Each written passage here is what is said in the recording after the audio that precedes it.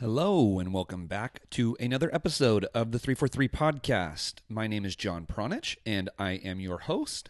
And this week, I have a short episode for you.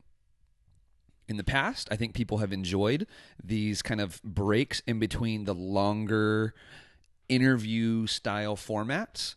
And as many of you know, I copy other people's podcasts, and that's kind of where I picked up this little technique of breaking things up a little bit and giving you a alternative to that longer interview style podcast that not all of us have time for.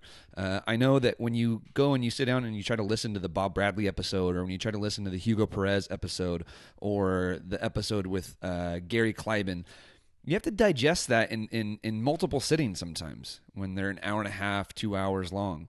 So today, what I have is a very, very short article that was published on 343coaching.com many moons ago, but the content is what we like to refer to as evergreen.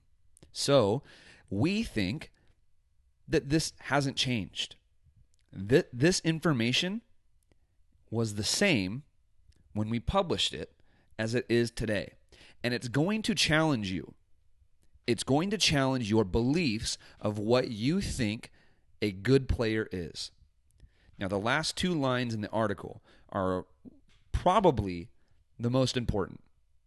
This is going to tell you a lot about yourself as a coach, as a fan, maybe as a mom or dad, how you're watching your son or daughter play. And I want to know how you feel. I hope that this is going to spark something in you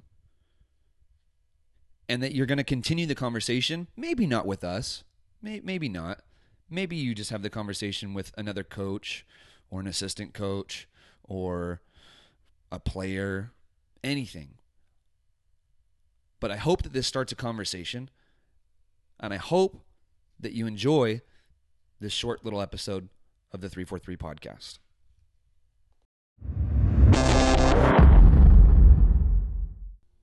A Fundamental Guide to Soccer IQ, written by Gary Kleiben.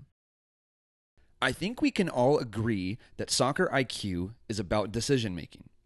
When to dribble, when to pass, when to shoot, when to send a cross, when to go forward, when to go backward, etc.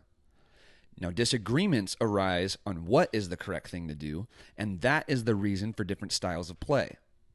And while the correct decisions are sometimes governed by the current score line, the run of play, the opposition, or the time on the clock, what most people fail to realize is the most fundamental guide. The correct decision, by and far, is the one that retains possession. All decisions to the contrary are risks. Trying to dribble by a player or two, threading a pass to your midfielders or strikers, launching a 40-yard ball to your forwards. These are just a few examples of risks. What are you risking? Well, a turnover and wasting what would have been a much better opportunity 2, 5, or 30 passes later. Now, please don't misinterpret this. I'm not saying to play keep away for 90 minutes. The objective is to score and not be scored on. What I'm saying is that what you want to do is to increase your chances of success when taking these risks. And that comes with patience. Meaning, keep knocking the ball around until a good opportunity presents itself.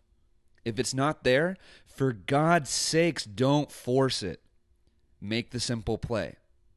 So, while there are infinite situations to consider, many of which we can talk about at other times, the most fundamental thing everyone should understand is if a player's priority is evidently to play simple and retain possession, high soccer IQ.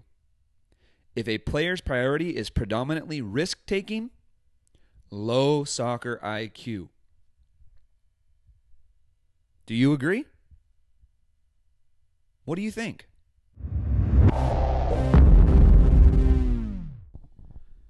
All right, guys, that's it for today's episode. If you'd like to find more episodes of the podcast or articles or videos or sign up for one of our coaching programs, either the free or the premium program, you can find all of that stuff at 343coaching.com. That's the number 3, the number 4, the number 3, coaching.com. Okay, until next time, good luck with your teams, good luck with your players, good luck with your seasons, good luck on the sideline. And we will catch you guys next time. Thank you.